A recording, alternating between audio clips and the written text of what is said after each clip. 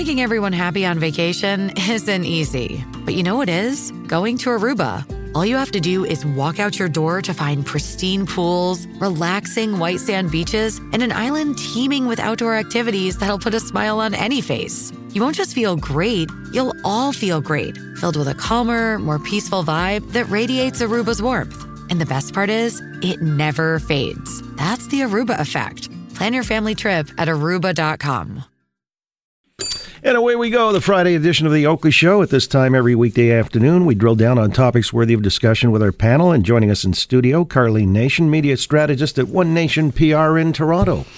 Happy Friday, John. Beautiful day. Joy, it is. Joy, isn't it? Indeed. All right. Michael Giles, he's been in government too long to count, federally, provincially, municipally. Currently the exec assistant to Councillor Michelle Holland. How's Michael? I'm very good. I think I'll call into Dr. Lou tomorrow. I have one of those summer colds that makes you miserable. Oh, geez. Well, you could have warned us in advance. That's why I'm way over here. I would have stayed home anyway. And the Reverend Dr. Cheri DiNovo, minister at Trinity St. Paul's Centre for Faith, Justice and the Arts, and a former NDP MPP for Parkdale High Park. How's Cheri doing? It's always a pleasure to be here, John. Well, it's a pleasure to have you. Delighted. I know yesterday morning you were actually out in front of the legislature. Part of a protest against the revamping of the sex ed curriculum. Yeah, 4 days of the House sitting, and I was there for 3 of them. It's like I never left, so I have to stop now. I have to stop. Yeah, I was going to say, they got to wean you off that, especially since you're off the payroll. What other reason would you have to attend? So what was the point and purpose of the protest? What do you hope to accomplish? Sure. The point and purpose was to actually read the sex ed curriculum, as it's been called. And so a number of readers came up. Of course, you couldn't read the whole thing. It's quite large. It would have taken hours and hours. But for about an hour and a half to 2 hours, people were up there reading segments of it to actually, talk about what's in it. And it was very well done. It was the woman who organized it. It was the very first demonstration. She was very sweet and got lots of press, and it was good. All right. When you say, people ought to read it, is that your suspicion that the folks who are the folks who have been against it and wanted it changed, their argument was there wasn't adequate consultation? This is what the Ford government is also standing by, and they wanted... Actually, they've been backtracking. I was there for a question period on Monday, and Lisa Thompson, the education minister, said, no, we're going to talk about sexting, we're going to talk about consent, we're going to talk about gender inquiry. This is all going to be part of what we're doing. And quite frankly, all the teachers that we have talked to in ETFO and OSSTF, and even OECTA, the Catholic Teachers Union, have said, we're going to teach the new curriculum. Let's see them try to stop us. So I think the resistance has moved to the classroom. 4,000 parents, 4,000 schools, 2,400 educators, 700 students, 170 organizations, including CAMH, over 10 years went into that curriculum. Well, all right. By the way, you called it the resistance. Karlene, let me ask you, that these teachers would decide unilaterally, or at least collectively, they would defy what the province has by way of a planned new updated curriculum. Is that okay for you? I wish they'd put all that passion into teaching our kids math and sciences and technology. Our kids are failing in math. We're not accomplishing any great awards in sciences. Our education system is paltry on the academic side. So we hear in London that teachers, a school board is getting legal advice because they want to know if they teach certain things, if in the current curriculum, if they're going to be sued and all these other things. I think people need to calm down, give the new education minister a chance to revamp or do the consultations and see what comes up. I know September is rolling around. She's going to make certain changes in the interim, and people need to calm down.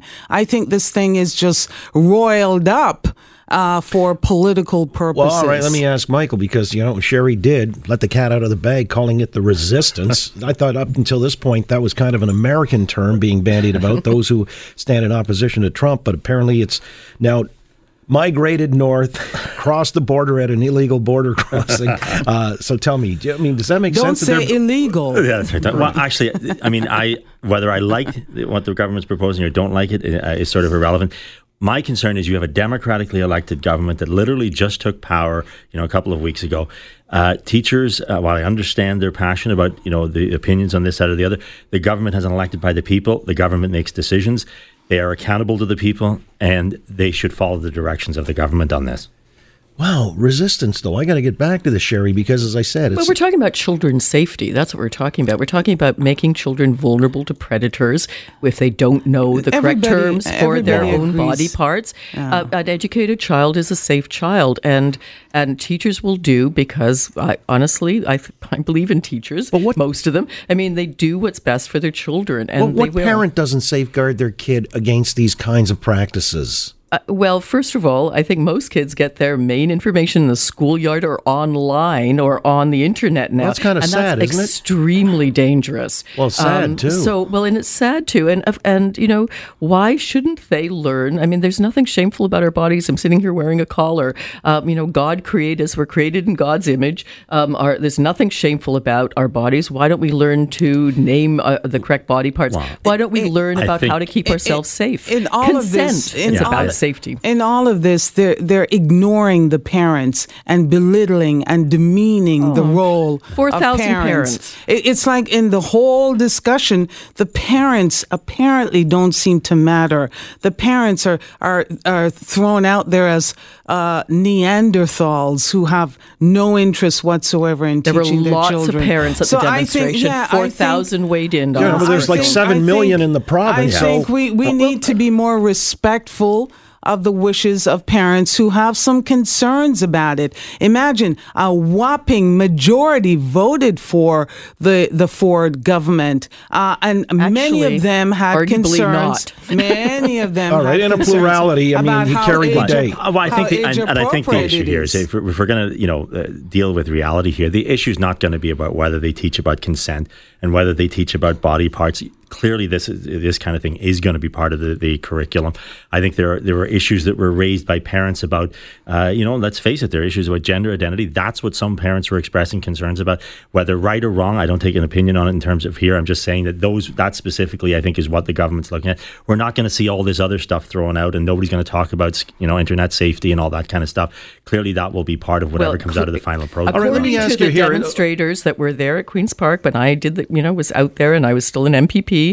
Most of the signs were, quite frankly, homophobic and transphobic. And there were parents who spoke at the demonstrations with very small children who were already questioning their sexuality. LGBTQ students are at the highest rate of suicide. We want to keep them safe too, and so do their teachers. The LGBTQ component is going to be a part of the new curriculum.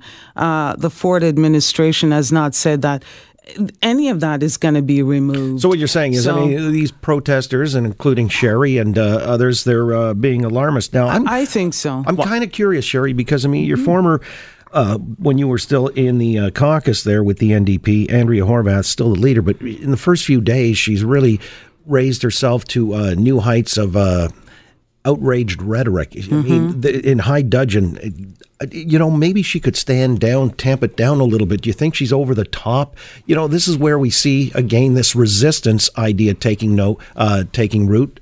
In America, you've got folks being accused of Trump derangement syndrome. What is it about Doug Ford that's setting the left off? Well, talk about taking the rhetoric up. Mr. Ford talked about the NDP as police haters. I mean, come on. That's rhetoric over the top. I mean, frankly, it was my bill that brought in PTSD as a workplace injury for first responders, including police. The police were very much on side with us on that. So was a PC party. And in fact, we finally got that done. Clearly, rhetoric is happening from both sides of the aisle, I would say. Well, it's led to polarization, and certainly in the States. And I'm kind of curious, Michael, let me ask you, the public discourse is more divided than at any point I can ever remember. Whose fault is that, the left or the right? I think there's responsibility on all sides. But having said that, I think this polarization, the whole notion of polarization in the United States society, there's a perception that this all began sort of, in the last year or two. I think American society has been polarizing over the last 30 years more and more and more.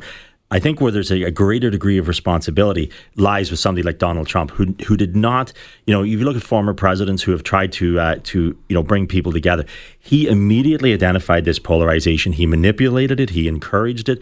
in order for political purposes. And the problem with that is you ramp this up and you cannot control it once it starts. It's like throwing a hand grenade. You can pull the pin out, you still control it. The minute you throw it, you cannot control where it's going. So it was Trump's fault, except that the folks behind Hillary Clinton would not go quietly into that good night, even though she was soundly defeated. Well, I mean, there's nothing wrong with being political opponents. Well, they're the ones who have coined the term the resistance. Well, yeah, absolutely. I'm not saying but again, I think that is still legitimate opposition. Is not the same thing as the stuff Trump is tweeting out every day. Just some of it's absolutely insane. He's calling people from Mexico rapists and all this kind of, like that kind of rhetoric is beyond. Yeah, they don't send us their best. That was what he said, his initial foray. I mean, in the context in which he said it, he wasn't entirely wrong. There are some folks drifting across the border with ill intent. I don't think ethnicity, precursors is a precursor for being a rapist or a criminal or anything else. Nobody said that though. No, I'm not saying he said it. But what I'm saying is he uses these things and he conflates these things, and that's what it does. It ramps up rhetoric. Or is it the media that takes this and they do the conflation, and they're the ones who amp it up? Well, he's a master of manipulating the media. He did that through the entire campaign period. I mean, he was the building that was on fire. They all ran to watch what he was doing. So, look at, and I agree. You look at the other side. You look at CNN. I'm at the point where you can't turn on CNN in the morning because they'll report this thing and then go on to Trump. MSNBC. There was somebody there the other night when they were talking about the Helsinki aftermath, and they had likened it to Kristallnacht. Pearl Harbor. Yeah, I mean, they're likening it to Pearl Harbor and the night of the broken glass. Well, listen to the Republicans on it. No, look, you do have Trump derangement syndrome. I think, though, Trump was shocked, surprised at the hatred directed at him after he got elected and how it just went through the roof. I think on both sides you have Antifa, these anti-establishment folks running around with base. They're not anti-fascists. They're domestic terrorists, and they're running around with baseball bats, beating people over the head. You had the shooting of Republican Steve Scalise shortly after the election.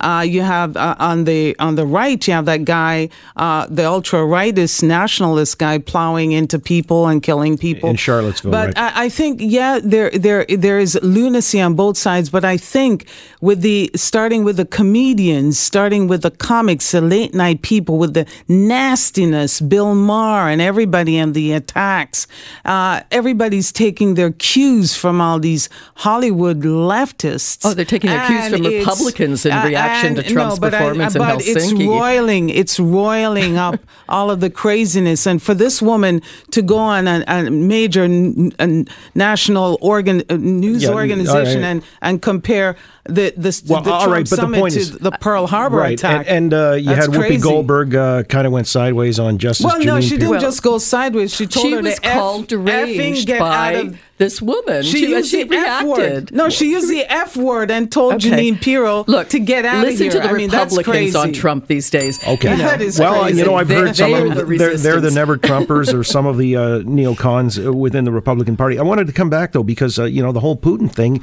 has stirred the pot anew, and whether or not it's better to isolate Putin or engage, that's the next topic worthy of discussion with our panel. The Reverend Dr. Cheri DiNovo, Karlene Nation, and Michael Giles here on The Oakley Show, Global News Radio, 640 Toronto. There's been no president ever as tough as I have been on Russia. All you have to do is look at the numbers, look at what we've done, look at sanctions, look at ambassadors not there, look, unfortunately, at what happened in Syria recently. And I think President Putin knows that better than anybody, certainly a lot better than the media.